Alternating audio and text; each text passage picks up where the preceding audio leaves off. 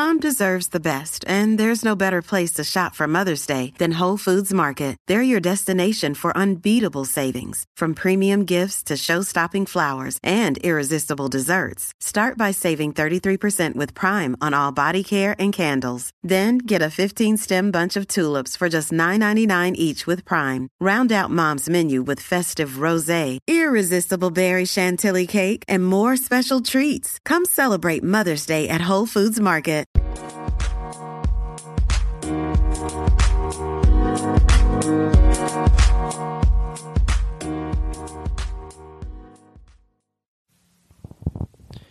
Welcome to For the Long Run, the podcast exploring the why behind what keeps runners running long, strong, and motivated. I'm your host, Jonathan Levitt. I've been running for a few years now and have the privilege of meeting many incredible runners on my travels all across the country. This podcast is intended to share those amazing conversations. And welcome back. I am here in Atlanta, Georgia with Camelia Mayfield. Camelia, thanks for joining in today. Of course. Well, awesome. So we are here for the Olympic trials, and it's super exciting to have you on here. So first question, who is Camelia? Let's see. I'm an ultra runner, social worker. I recently graduated with my master's in social work, so kind of budding in that career a little bit, as well as with ultra marathoning. It has kind of taken few years to really get into it, but I'd say over the last year it's taken a pretty big chunk of my life and become pretty important to me. And you're up in the Pacific Northwest where the trails are beautiful and often wet, right? Actually, I live in Bend, Oregon, so we're technically high desert. Got it. And especially this winter, it's been pretty dry. Cool. So social work and ultra running. It seems that there's an interesting connection there. So let's first start with the running. So how did you get into running? My dad, growing up, he was an ultra runner. So as long as I can remember, we were going to different trail events, going to races, usually camping, and being kind of his crew. And then along with that, growing up, my grandma was into road marathons on my mom's side. So kind of both sides of the family. It's like normal. Yeah. And so, kind of middle school, just started off like doing the whole middle school track cross country thing, and continued through high school and college. Awesome. And so a lot of people will, seem to start at shorter distances and they build up to longer distances. And so you've gone short all the way up to some super long stuff. So where is your sort of happy place? What's the distance that you just love? I will say I really love 100Ks. I actually haven't done that many. But that's when a 100-mile race starts getting really hard. So I've had a lot of success in 100-mile races. And that being said, I wish I could quit at 62 miles for most of those. Just races. Roll into Forest Hill and say, "All right, cool. Who's got a beer for me here?" Yeah, that's a good 100K. It's not bad. So you raced Western States. You're doing the Olympic trials. That's a lot of really awesome high level running. So what are some of the takeaways that you have from the trails that you'll be taking to the roads? I think the biggest thing for Atlanta is just about trust the terrain and don't kind of discount that it's going to be hard. You go into a trail race knowing it's going to be hard, right? Just because of the distance and the terrain and some of the really remote areas. I think this being a loop course is going to be really difficult in its own way. You know what's coming. Yeah, you know what's coming, and it's not going to get easier right. each loop. So trusting that the hills are going to be hard no matter what. And a race is a race. So why'd you decide to do the trials? Oh, that's a good question. I guess when I met the qualifier, I'm like, well, of course you have to do it if you're in. Right. I know not everyone, I guess, feels that way, but for me, it's just a bucket list item. And something that I kind of had on my radar for a long time and wasn't really sure that I ever would get that qualifier. And so, it's the carpe diem. Like, who knows if I could get it 4 years from now, Right. and it's time to do it. Cool. How does the road marathon fit into the training for the rest of the year? It's kind of sandwiched really well. I did Javelina 100 in the end of October, which is a relatively flat 100-mile course. 100-mile party. Yeah. It's a really fun one. And so I did a lot of kind of road workouts leading up to Javelina, or at least flatter trail workouts. So then transitioning to this marathon was basically a matter of just recovering and kind of fine-tuning the speed.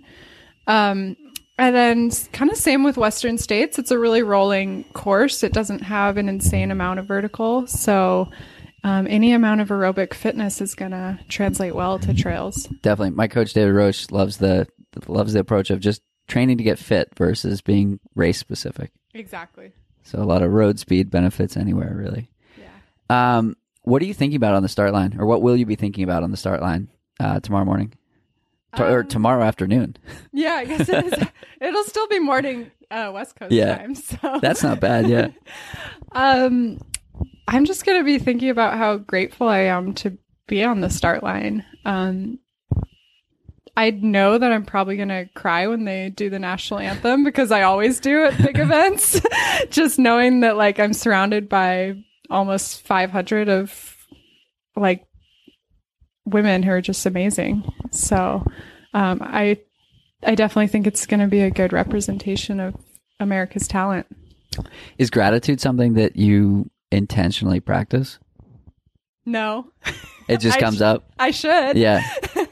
But it's definitely something that with my job, I see a lot of people who are in a lot of pain emotionally, and it's something that it makes me realize, like, how many, like, coping skills and how much gratitude I really do have.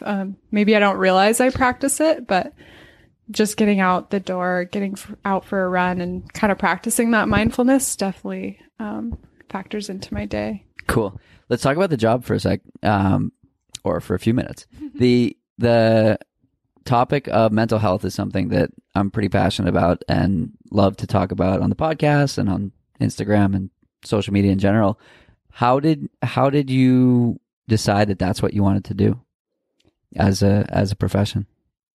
That's a great question. I will say, I think part of my interest in, like, social services and helping other people stemmed back in high school. We had to do, like, those dumb career surveys that, a lot of people, it tells them they're going to become an actress or something like that. But you're going to go to the moon one day. Mine, I think I actually got social worker or, like, a pastor or something kind of in that profession. And so it got me thinking more about that. And I actually entered my undergrad knowing that I wanted to major in that, with the mindset, like, hey, if I get into it and realize it's really not right for me, then I can always change my mind. I love social work because it focuses more on person in environment, and how we can change systems on bigger scales to try to make people healthier and happier, and also from the kind of smaller level counseling and helping people develop skills. Does exercise play a role in that? Absolutely. How so? Well, for me, personally, I've seen the way that it can just help me balance my day. When I'm feeling anxious, I find that I finish a run and usually that anxiety goes away. Is that a chemical response? I think so. Social workers, we aren't necessarily known for, like, getting too much into the biology stuff, but definitely, having those hormones change a little bit through running, as well as actually, like, our body's trauma response, kind of goes back to the caveman days of, running is a way to survive. So, something about that movement actually can stimulate some safety in your mind. Cool. So does what you do professionally manifest in how how you approach later stages of a race? Like, are you using practices that you use with your patients on yourself, at mile 75? Yeah, definitely. Definitely things like positive self-talk, even like in races, saying things out loud. Because some of that cognitive restructuring of, okay, yes, that's a negative thought. That doesn't mean that all of your thoughts need to be negative or that you're having a bad race. So I read a book called Mind Gym, and one of the takeaways from that was you can only think one thing at a time. So make it positive. And if you're thinking negative things could happen. If you're thinking positive things can happen. Yeah. So what are you thinking about at the later stages of a race?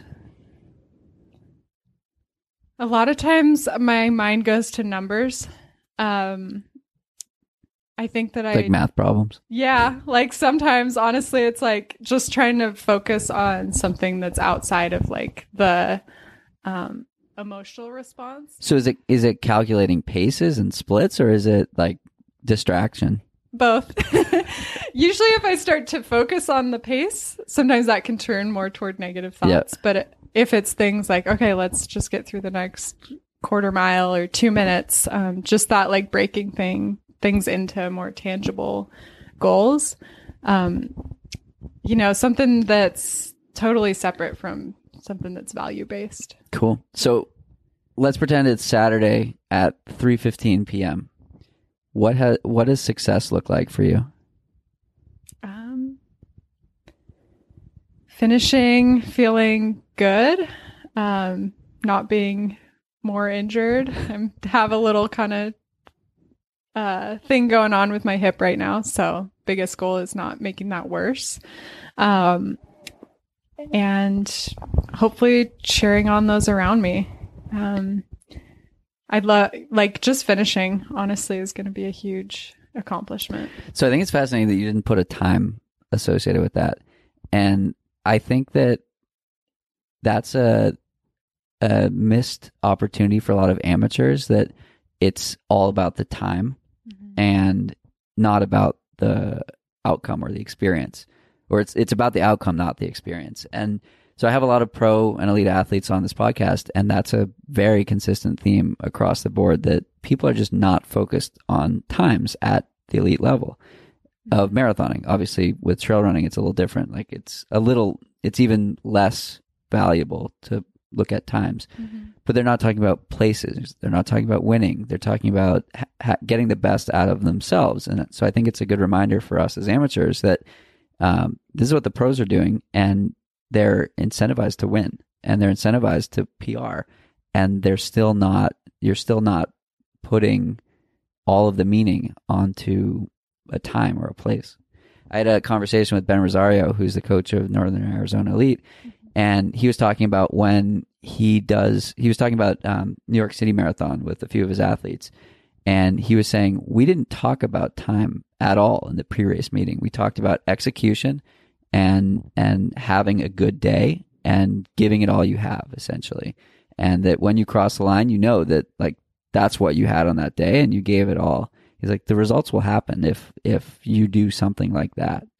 And I think it's fascinating that, like, again, you're just continuing to reaffirm that, like, that's what works. Yeah. When I got my qualifier at CIM in 2018, I really didn't nail that many workouts, hitting the paces that I was supposed to. And yet I still ran 2 minutes under the qualifier. And I mean, my coach was like, we talked the night before. He's like, just, you probably got like a 250 in you. Just go and run and don't look at your watch. And I didn't look at my watch, and I kept up with the pace group and actually broke away. That's awesome. Bit. So I think there is something to be said for just listening to your body, and you're going to get the most out of it if you push yourself the most it can go at any given moment, whether that's the pace you want or not. Definitely. I ran the Providence Marathon this past spring, or last spring, and I've been trying to break 3 for 4 years, and it took it took getting to the start line, not caring about the outcome on the watch to finally do it. And it totally removed the pressure of hitting splits and hitting times and this and that, from the race buildup and the anticipation of the buildup to like just hitting flow and hitting like 640s that just felt magical. And I'd never had that experience, but I'd also never entered a race with that attitude. Mm-hmm. And I think that a good coach can facilitate that in an athlete that's open to receiving that. So you're a coach too. What's that experience like, helping other people achieve their goals? Yeah, it's sometimes challenging. Basically, like you just said, I'll get people who want to be coached and they want to improve. And they are very much like time mindset based. Yeah. So how do you reshift that? So a lot of efforts, like workouts based on effort, rather than time, and, you know, really emphasizing like what certain efforts should feel like, with breathing, with basically like, that's what I use. I don't go off heart rate a lot. Yeah. I think that breath rate and like perceived fatigue and effort is a great way to structure workouts. So that's a big component. And then also giving like ranges, giving athletes not a lot, but a good amount of personal choice in their training. So, you know, taking off days as needed, or sometimes giving huge ranges of like, run 60 to 90 minutes today. Like if you're getting 4 extra miles because you feel good, like that's fine. And we'll rein it in when we need to. I think that's fascinating. And then, so my coach, so David does this too. And sometimes it's like 4 to 5 miles or 60 to 80 minutes or something like that. And then sometimes I find myself like reading into, did I choose the high end or the low end? And then letting that dictate the next day when I have an option. Like, did I want to run long or did I want to cut it short? I think that's a pretty telling indicator versus looking at splits for sure. Yeah. So, do you have athletes running this weekend? I don't. Cool. No. So I have an athlete who's coming to cheer me on. Oh, that's awesome. Because he lives in Kentucky, so it's cool. A kind of short drive. And I've been coaching him for 3 years. We've never met. Oh, that's so it's awesome. Like, kind of like a blind date, but I'm excited. Will you see him before the race? You know, I think he's trying not to like bug me, which he wouldn't be. Yeah. But hopefully we can meet up today. Cool. Yeah. So you run for Brooks, and you're a professional athlete, and I think a lot of people enjoy the sort of hearing how it works as a sponsored athlete. So what was that experience like, connecting with the shoe and apparel brand? Difficult. I'll say like probably the time when athletes need the most support financially is when it's really hard to get it, being like a kind of budding athlete. So post-collegiately, there were definitely a few years where I was like kind of budgeting pretty hard to get to major races and try to get that high level experience, especially with trail races. It's a little harder to get to the higher competition ones. You're talking about Europe and things like that? Europe. Or just mountain. Or even like mountains, some of the golden ticket races, you know, are at different parts of the country. So depending on how your race schedule matches up, you might be flying halfway across the country to get to like Bandera or down to California or, So, and I just have been kind of blessed at slowly growing like my network. That's kind of been how a lot of my opportunities have come to fruition. Just like how you kind of reached out to me through GU and some other mutual acquaintances. I mean, that's just building those connections with people have been really valuable. Definitely. So you mentioned another one of your sponsors, GU Energy. Yep. Their slogan is "Eating is Training." How do you use nutrition to facilitate the work that you're asking of your body? Well, I eat I will say I don't eat like a ton of GU products because I really save those for racing and long runs primarily. Lots of whole foods. That's number one. Sometimes lots of junk food too. I'll say like this week is eating disorder week. I haven't like personally ever experienced that, but knowing a lot of people who have, I think that we don't talk enough about like when you're training really hard and you're craving just like a burger, that's what your body needs. Yeah. So, you know, you have these cravings for a reason. Yeah, it's exactly. It's a deficiency. Yeah. And those shouldn't be saved for like after a race or after a workout. It's like, hey, you did an easy run and you're really wanting like that pub burger and fries, like good. Go for it. Go get it. This is a recovery day. Yeah. So definitely like listening to cravings. And then during races, like using the GUs, using the liquid nutrition of Roctane. And then I love Stroop waffles right before running too. We'll have some at our cheer station on Saturday. You can drop by for a bit. Okay, good. So what's after you cross the finish line? What do you do next? Probably the burger and a beer. Nice. What kind of beer? Any beer? I just love like a West Coast IPA. Yeah. It's like the basic, version of cool beer for an Oregonian. So what does recovery look like post marathon? I'll probably take up to a week completely off. It all just kind of depends on how beat up my legs are. Factoring in like my experience, a marathon isn't really like that long on my legs. Even at marathon effort? Well, it will be. So just kind of playing by feel how my body is after pounding on concrete for 26 miles. And then I'll really probably ramp up training for Western States April. Cool. Yeah, so probably take like a good solid 3 to 4 weeks of pretty unstructured training. Mm-hmm. Probably doing efforts, workout by effort, and then ramp it up in April for the last 3 months up to Western States. Cool. And this will be your second time running Western States? Third. Mm-hmm. What's that experience like? I've been out there a couple times and it's just it's so magical. But what's it like being in the race? It's still magical. Probably even more magical. Yeah. People really love the high country of that race because you are more in the mountains for the first 28 miles. Historically, that's been when I really feel the worst because you are at altitude. And so for me, the race really starts at mile 45 or 50. And the past 2 years have been pretty different too. 2018 was really hot.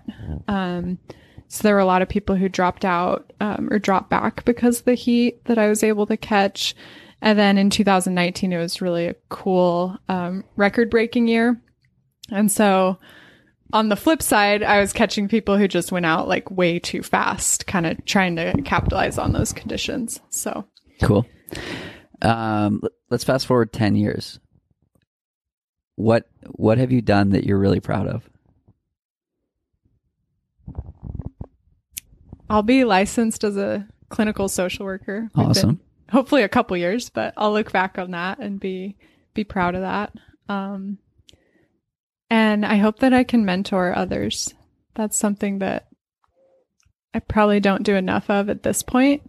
So I want to make that kind of a more formal part of my life in mentoring others, whether it's in the profession or through running.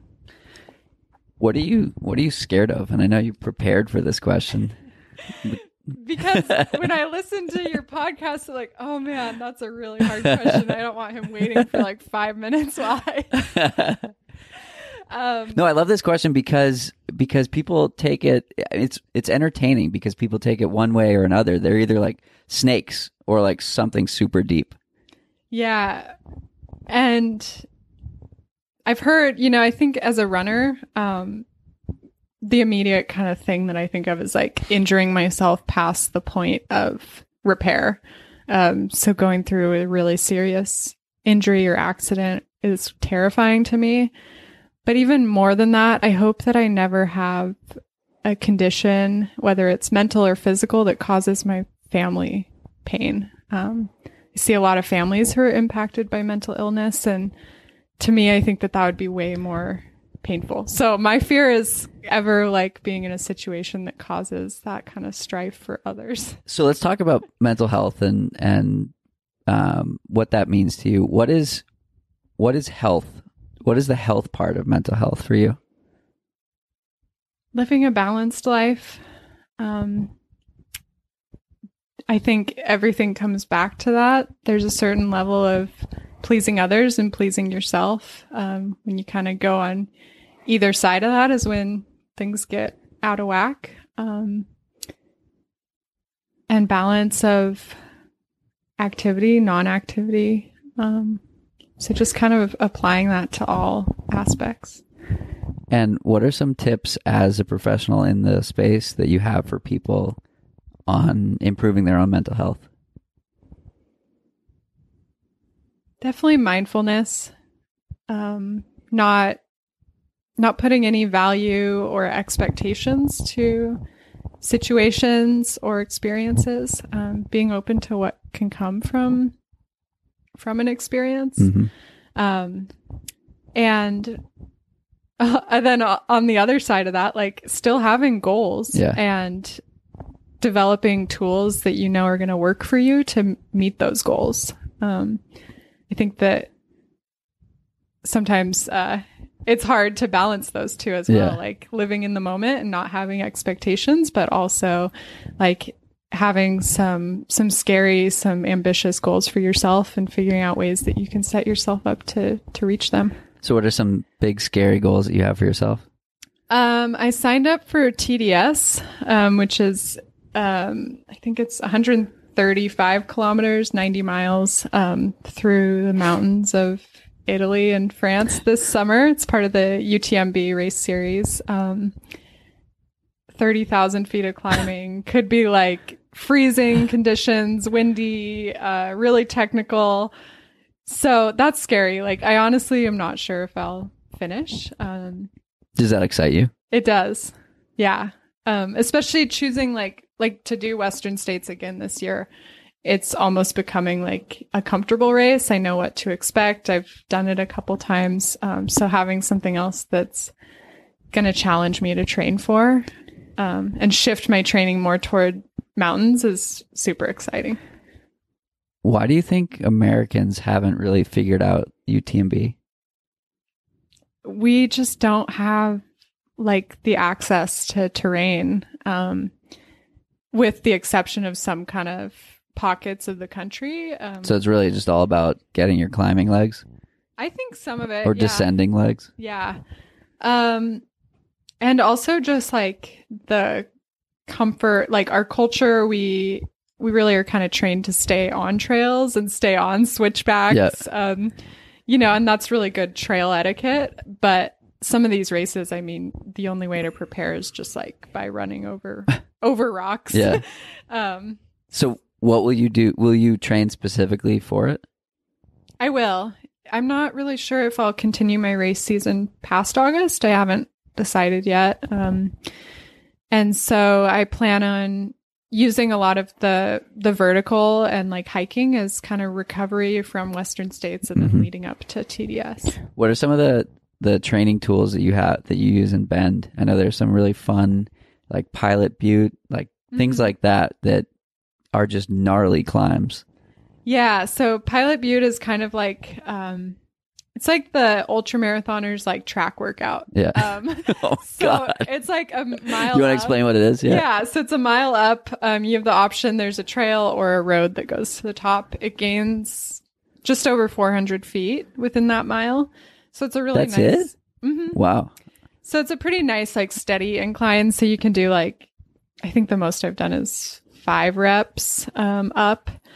So you can do reps on it.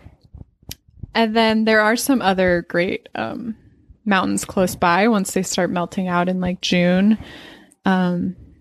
We have Mount Bachelor, which you can hike up, and then the Three Sisters, just to name a few. David had me do a 5x3 minute with a jog down, just hard, and that workout haunts me. On Pilot Butte. On Pilot Butte, yeah. And I got to the top, like, perfectly at the end of it. And I was just like, oh, I looked down. I was like, oh my God, that was like the hardest workout I've ever done. But it's fun that like you have these geographies that allow you to do like very specific workouts like that. Mm-hmm. What is it about Bend that you love? I love that it's a mountain town.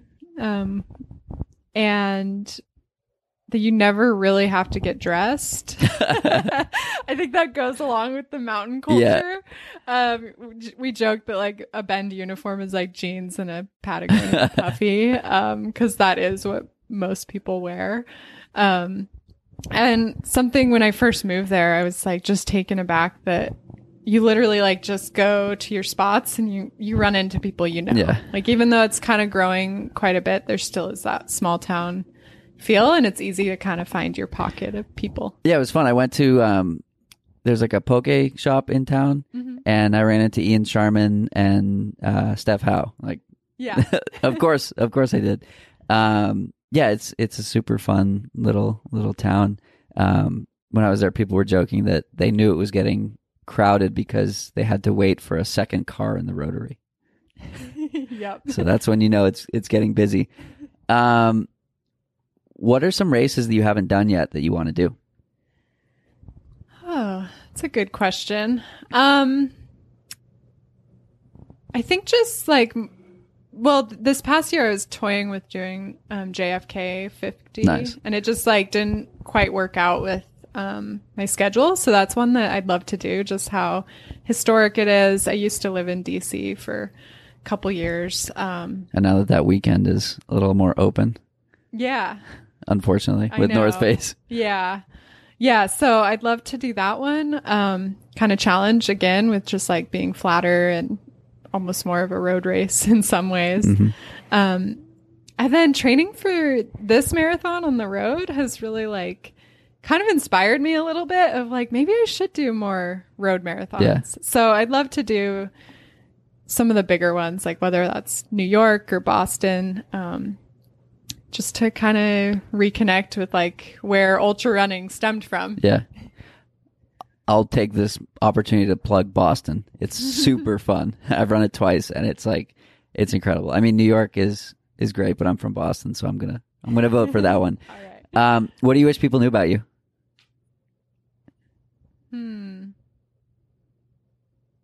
I want somebody to be like, I have 6 toes. I know. I'm trying to think like of fun facts, you know? I want people to know I was a really weird kid. Like I was super whiny. I think all of my siblings can attest to that. I was the youngest of 4 kids, and then I have a half brother who's now the youngest. So I want people to know like the whiny kid, the weird kid can also be like, grow up to be pretty good. The cool kid. Yeah. I don't know if I'm cool, but like you can grow up to do like pretty cool things. Awesome. If we see you out racing, what should we shout? Go Meals on Wheels. Go Meals on Wheels. Awesome. Where can we find you on social media? At Camelia Mayfield for both Instagram and I don't use Twitter, but you could maybe if people start like actually tweeting me or something, like maybe I'll go on it. You get millions after this podcast. Okay, good to know. I mean, yeah. And then I think I have a same with Facebook, but I don't really enjoy Facebook. So Instagram's the best. Cool. Yeah, Instagram's where it's at. Mm-hmm. Awesome. Well, thanks so much for joining today, and we'll see you out there. Thank you. Go Meals on Wheels. That's it for today's episode. Like many long runs, it's sad when it has to end. I hope you join in next week on For the Long Run. And in the meantime, happy trails.